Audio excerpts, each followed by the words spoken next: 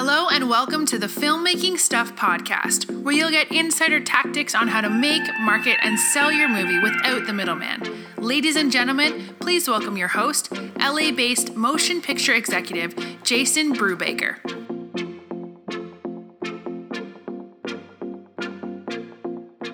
Hi filmmakers, Jason Brubaker here with Filmmaking Stuff, and I'm super excited. Today's guest is Jeff Leisawitz.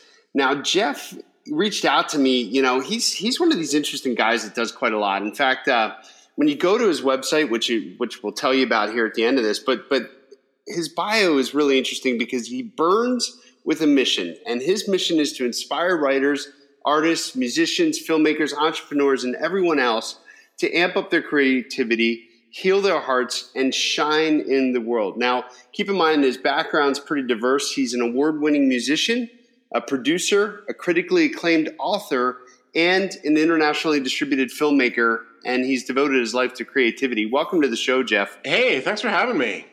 Oh, I'm excited to talk to you about creativity. I mean, you wrote this book, and I'm sure we'll talk about it quite a lot, but the title of your book is Not Effing Around, I don't know if I can say this, but the no BS guide for getting your creative dreams off the ground. Right before we started this interview, Jeff asked me if it was okay to cuss, and I told him that we should keep it PG. So I'm trying to do that, and at the same time, tell everybody about the title of your book. But just tell us what does it mean to not be effing around? Right, absolutely. So the world will do everything in its power to distract you from both, I believe, from both who you really are and to do what you really are meant to do in the world. Between your peers and your family and the media and all of that stuff, it's really easy to get sucked into things that don't really matter to you, right? So not effing around to me is finding the truth of who you are, aligning your actions with that, both in your mind and in your heart, and then stepping fully into that, right? It doesn't necessarily mean, quitting the day job and going to Broadway to be in a Broadway show or, try that kind of thing. It could mean that, but it could also mean like, oh, you know what? I'm going to work on my screenplay for real 5 hours every weekend. Right. So, yeah, I think that's hard for all of us, right? Because we all have this voice in our head that tells us the 50,000 reasons why we can't do something. And even when we take a step towards that thing that we want to do, that voice still pops up with like these little micro reasons why you can't do it. How do you overcome that? Yeah. So those voices in your head are, everybody's got them. They all have slightly different tones to them, and they're coming from slightly different places, from your mom to the teacher who, screwed you up in grade school for telling you sucked, to, your current peers or spouse, or like, who knows where these things are coming from. But they all kind of boil down to one thing, and that is fear, right? So fear will take many forms. It will take the form of procrastination. It'll take the form of I'm not good enough. It will take the form of the inner critic, which I write about also in the book, or what I call the ick, right? So what do we do with these? We have to address these parts of ourselves that are sort of stopping us from moving forward, and understand that they are actually trying to help us in ways. And if we can understand what those ways are and sort of make friends with that, the enemy of that voice as an enemy sort of becomes our ally. And we can use that energy to move forward, because there's always a way to move forward, because guess what? Plenty of other people have done it. Well, let's stop for a second. So you talk about becoming friends with the enemy. The enemy in this context is that voice in your head telling you can't do it. What do you mean by becoming friends with the enemy? Right. So perhaps the inner critic says, you are not good enough to write a screenplay. Okay? Basic one, right? Sure. So what that inner critic or what that voice is really trying to do is keep you safe. That's what fear is almost always trying to do. It's keeping you safe from the rejection, that you might find when you finish this thing or when you do it or from your peers or whatever. But if you make friends with this voice that says you're not good enough, what you're really finding is it is possible to use that energy to say like, oh, how can I get better at writing screenplays? And that voice, and I'm speaking from experience, that voice can be debilitating. That voice can be responsible for making you wait 5 months or 5 years to actually take action. Or a lifetime. Yeah, or a lifetime. And it's really powerful, and it's really difficult to overcome. So I think it's nice in theory to say, hey, just, that voice is trying to keep you safe. But what are some strategies you use to kind of ignore that voice? Well, again, it's not really about ignoring the voice. Ignoring the voice actually makes it louder in your subconscious. So, we didn't really talk about this at the intro, but besides all this creative stuff, I'm also a life coach, and I've practiced something called NLP. NLP stands for Neuro-Linguistic Repatterning. And it's a sort of fringy kind of psychology that helps people untangle their subconscious blocks so that they can make better choices to live better lives. So what's really happening here with all of us in pretty much every way is that our these subconscious voices or ideas or identities or beliefs that we have either about ourselves or about the world are influencing our actions. Okay? So what we really need to do is not push it down, not ignore it, but be conscious of it.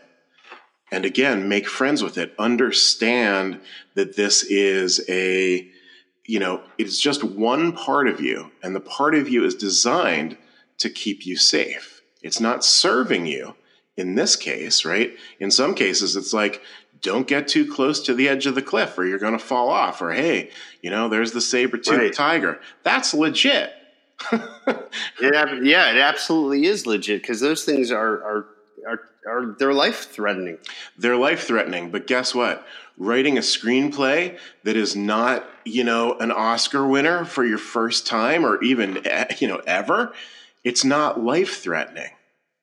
It's just stopping you from activating your truth and telling the stories that you need to tell. So we really need to put this into perspective. That's what I believe in. Through my classes and stuff, we get into all kinds of this stuff, but it is a big deal, and it really is the supervillain of the creative self. It really does squash people even before they start. Well, let's just continue using your example of the person that's trying to write a screenplay, but they're debilitated by fear, and they may not even recognize it as fear. Their procrastination, their idea that, I don't know, I can't write anything today because I need to figure this thing out first. All those little rules you give yourself to hold off on doing what needs to be done. So let's just use me as an example. Let's say that I'm trying to write that screenplay, and I'm exactly how I just described, that situation. I'm scared. I don't know I'm scared. It's been 2 months since I told people I was going to write a screenplay, and I've gotten 1 page done. Mm-hmm. What strategy would you give me to sort of take things to the next level? Sure. So one of the pieces is quite possibly you are taking this whole thing too seriously, right? And believe me, all of this comes from personal experience. Sure. Right? I'm taking this so seriously that writing the screenplay is going to save my life. It's going to make me $1 million, whatever, your vision of that is. So the first thing you might want to consider is just like loosening up on your concept of what this is about. So maybe what you could do is, hey, write a scene, type it into your computer there, print it out, and then rip it up and delete the file. What? It's crazy talk. But that is crazy talk. I mean, I just spent all this time writing this scene, and now you're telling me to rip it up? Exactly. Let me tell you a little story. When I was in college, I took a pottery class, right? So we get this thing going, with the wheel and all this and that, and all the students make their first pot. Okay. And we come back the next week and we sit there with the teacher and we talk about it. And, what's the struggles? What's the triumphs? All that kind of stuff. Then the guy's like, okay, follow me. And we go down the hall into this room, and it's like this windowless bunker of cinder blocks. Okay. And we all go in this room, and he's like, put on these goggles. We're like, okay. It's like, okay, smash your pot. We're like, oh my gosh. We're like, what? Smash? We just worked on this. He's like, yeah, smash it. Throw it against the wall. Do what you want. So we smash all these pots. And then we come back to the class and I'm like, why do we do that? What was that about? His point was, what you create in this world is both, sort of like sacred. This is the thing that I created. This is my pot. This is my screenplay. This is my scene. And guess what? If you're an artist and you're committed to your craft, there's going to be tons more of this stuff. So just let it go. Create it and let it go. It was. Well, go ahead. I didn't mean to interrupt you there, but you got me thinking. One of the observations I've seen, especially with my own filmmaking, right? If you look at any of the short films I did and even the features that I did, I now think they all suck. But at the time, some of them I might have thought had a little spark of brilliance or creativity, but now they all suck. And what I've come to the conclusion in my own conversations with other filmmakers that feel like their own stuff sucks, just using that as an example, I think there's a certain degree of growth that you're hitting on too. Because what I've realized is any work that you do 10 years from now, your standards are going to rise so much, your experience is going to go up so much that whatever you thought was good in the past probably isn't going to be as good to you anymore. So if you know that everything you make is going to suck anyway, what are you afraid of? Exactly. And by the way, sucking and not sucking is a completely subjective experience based on your own perception, right? And that doesn't mean that's anybody else's perception, right? And being the creator, you are going to be the most critical. So 2 stories on this one. Simon and Garfunkel, right? American classic. These guys go into the studio, they're cutting a record, they do a bunch of songs, and they finish this one, and they're like, this song is really no good. I don't think we should put it on the album. It's, it's all right, but whatever. And the producer says, this one is going on the album. This one's good. They're like, nah, it kind of sucks. Anyway, the producer got his way. Sound of Silence. Oh my gosh. Yeah. Right? One of the biggest songs, most powerful, poignant, beautiful songs. These guys, when they made it, they didn't even like it. Yeah, that's subjective. I heard it before. It was said that some people like Brussels sprouts. I happen to be somebody who likes them if they're prepared correctly. and I always see that as sort of the analogy for creativity and the stuff that you're producing that, even if you are your own worst critic, somebody out there is going to like it. Mm-hmm. Sure. This kind of story just goes on and on. I've been a huge fan of the band U2 for decades. And I recently heard an interview with Bono. And, U2, right? They've been around for, 30 or 40 years or something already, and sold hundreds of millions of records. And what does Bono say? Yeah, our first 3 albums kind of sucked, I'm like, dude, seriously? Sunday Bloody Sunday, I Will Follow? Like, really? This launched this amazing career. He thinks they sucked. This is probably going to date me, but the first CD I ever bought was the Joshua Tree album. And, awesome. It's still, to this day, those songs are classic. Mm-hmm. Absolutely. Well, we should be so fortunate as artists, and to kind of pull it back around. So that kind of becomes a standard sometimes, using maybe not necessarily Bono, but some of these other artists out there, big time producers, that are doing like amazing work. Sometimes you, as an independent filmmaker, go into a project and you're comparing yourself to all the greats, and you're comparing yourself to all the major motion pictures that have been produced. And from your perspective, it's very easy to look at these things and say, my stuff's not that good. And it kind of hits on what you're talking about here, where maybe it doesn't have to be that good because you're not yet at that experience level. Maybe if you looked at some of these greats, if you looked at some of their early work, maybe that early work probably sucked. I would guarantee that their early work sucked. Anyone who has gotten anywhere in life and in creativity has failed many, many, many times. The question is not if you're going to fail. The question is, what are you going to do with that? So I talk in my book, Fail Fast. Okay, and what this means to me is, go out and do your thing, make your film, write your screenplay, whatever. If you fail in certain ways, it's not really failure if you ask the questions to squeeze the wisdom out of it so that you can learn what went wrong.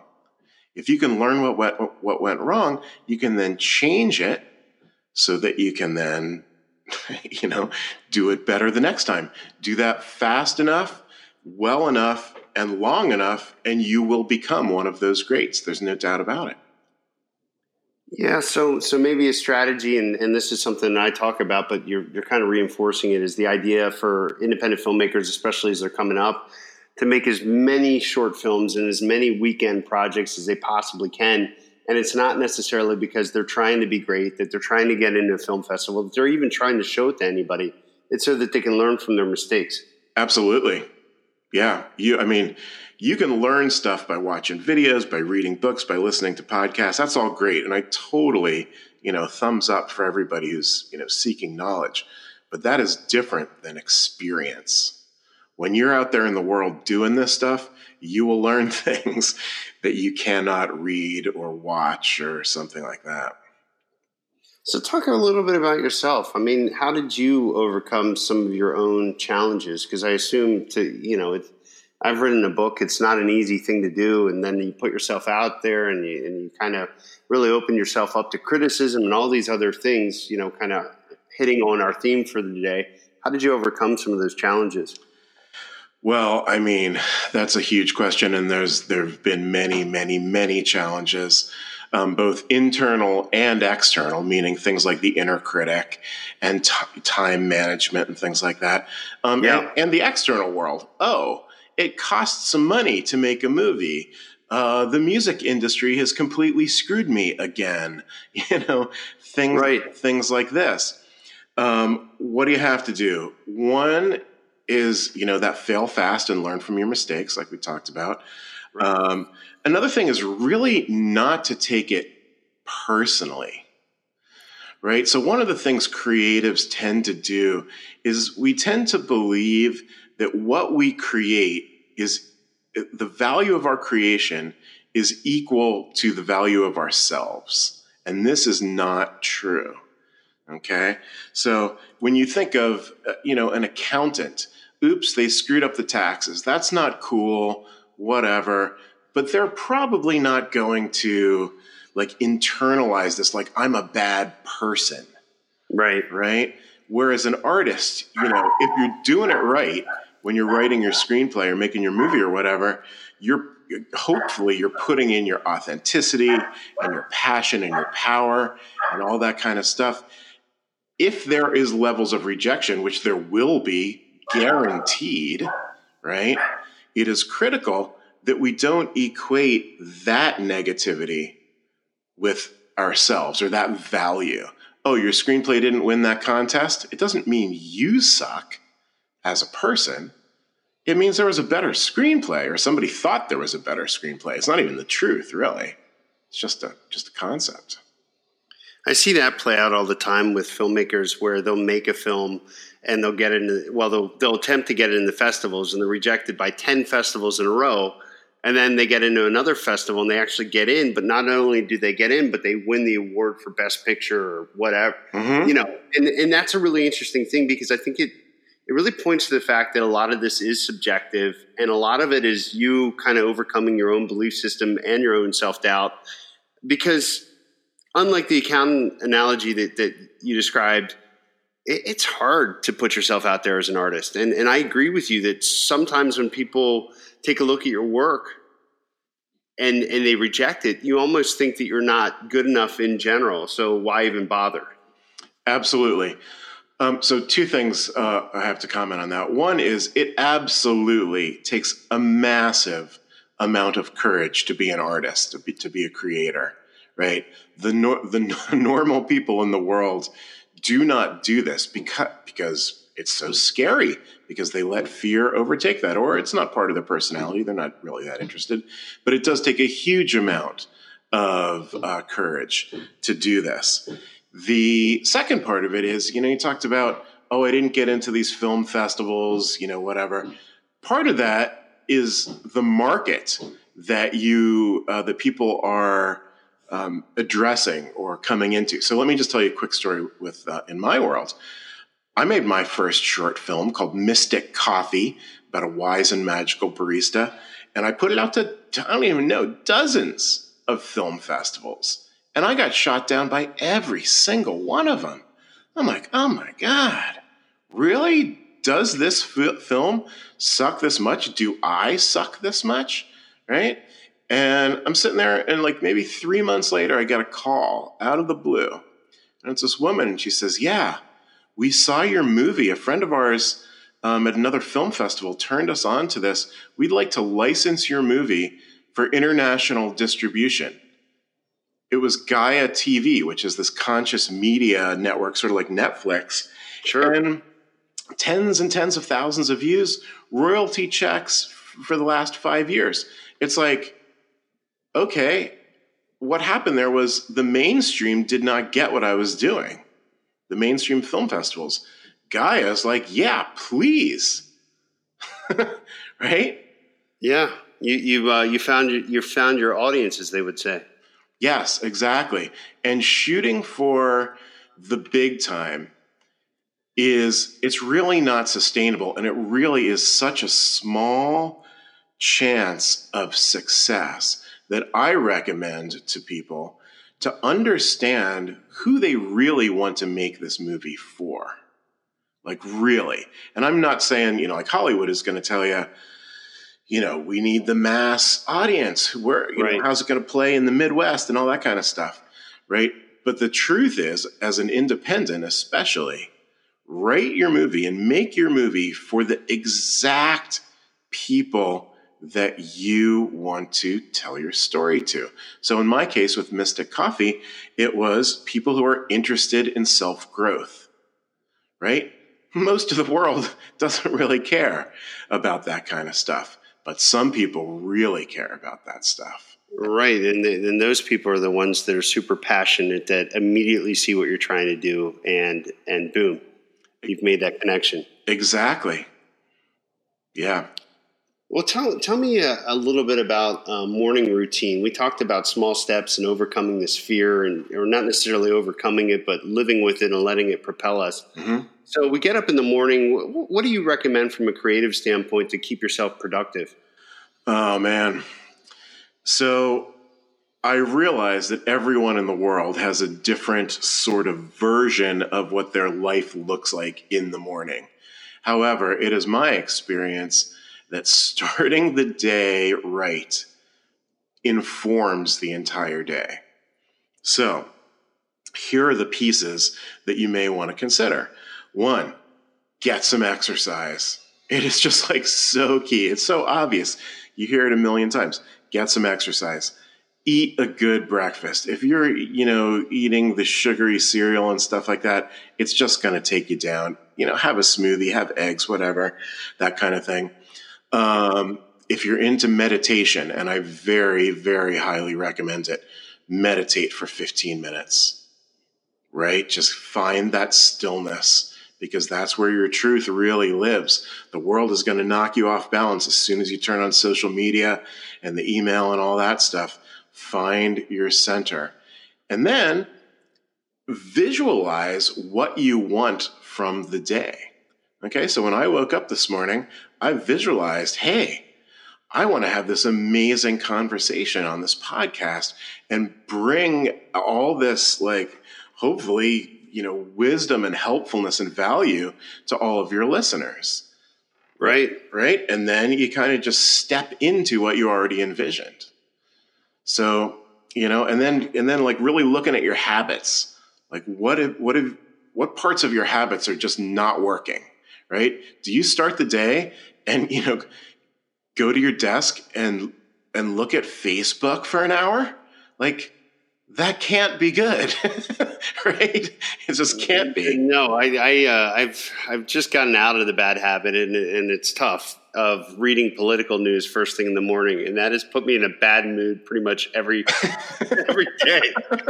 I don't recommend that. No, not helpful. Like, what is the good? And so when you look at that, what you can look at is, well, what am I getting out of that, right? And is it really positive or not? Why would somebody read that? Well, one, because it's a habit, because I've been doing it forever. Two, because, wow, maybe this anger sort of fires up my negativity, which gives me energy, which is true biologically, right? But that doesn't. Right, but you have to wonder if that's productive or not. Right. It's, it's productive if you want to be an angry guy all day. but it's not productive if you want to be centered into your truth and write a story and think clearly about your business and your work and your creativity, right? Because it's already clouded by that anger. And then for people, once you kind of get the morning going, there's a lot of people listening to this probably on their way to a job that they totally don't like whatsoever. And then by the time they get home, they're too exhausted to work towards their creative goals. Mm-hmm. What's your recommendation for people in that pattern? Yes. Let me tell you a story to answer that question. Since we're a bunch of storytellers, it's perfect. Yeah. So I knew this woman, and she had 3 young kids and worked full time and did volunteer work. She was also a novelist. Okay. Wow. And before the kids and the family, she was writing novels, and, things were working out all right. Once she had this family, it was tough. So every once in a while, when the kids were in bed, she'd get a half an hour on a Tuesday night. Maybe the husband would take the kids out, and she'd get an hour or two on a Sunday afternoon or something like that. But basically, it wasn't going anywhere. And after years and years of this, she finally said, screw this. I must make a change to sort of benefit herself and honor herself and her creativity. So what she decided, she made a commitment. She was going to wake up an hour and a half early every day, every weekday. She would wake up, she would have her coffee, the house was quiet, and she would write for an hour. Guess what? A year later, her next novel was done. So what this is about is priorities. Okay? Yes, it's way harder to wake up an hour earlier. And yes, you're not going to end up spending your last hour of the day staring at, at the TV or doing whatever you're doing. But what is going to happen is you're going to be stepping forward on your creative dreams and finding your truth, right? And that is a powerful thing. And once you do that for a week, and you're going to see that you're getting somewhere. Yes, it's going to be hard. Of course it's hard. Everything good in this world is hard, right? But if you commit to it, you will move forward. Well, this is great. I mean, I know there's a lot of people that are listening to this right now that feel a bit more inspired. And I think the idea of coming up with that morning routine and frankly starting it a bit earlier in the day so that you can take baby steps towards your big vision is really practical advice. If people wanted to find out more about your philosophy and frankly your book, where would they go and how could they reach out to you? Yeah, I got plenty of philosophies, man. I'm just getting started. Yes, blog posts, videos, all that kind of stuff, and the book. The best way is to just go to my website, jeffleisawitz.com. Hopefully you can just write that out there on your page. Yeah, why don't we go ahead and spell it just because, let's make it easy for everybody. Sure. Jeff. Leisawitz is Leis, like Sam, AWITZ.com. If you put that into Google, you will find exactly one Jeff Leisawitz in the universe. And he's got a website, so you should be able to find it. Fantastic. And the book's available on Amazon.com as well. And that's called Not Effing Around, the No BS Guide for Getting Your Creative Dreams Off the Ground. Thanks so much, Jeff, for stopping by. And for all of you listeners, I highly recommend you check out Jeff's book. And as always, take action and make your movie now. Thank you for listening. This has been another episode of the Filmmaking Stuff podcast with Jason Brubaker. If you like our show and want to get more filmmaking info, make sure you check out filmmakingstuff.com and join us every week for new filmmaking tactics. Until next time, take action and make your movie now.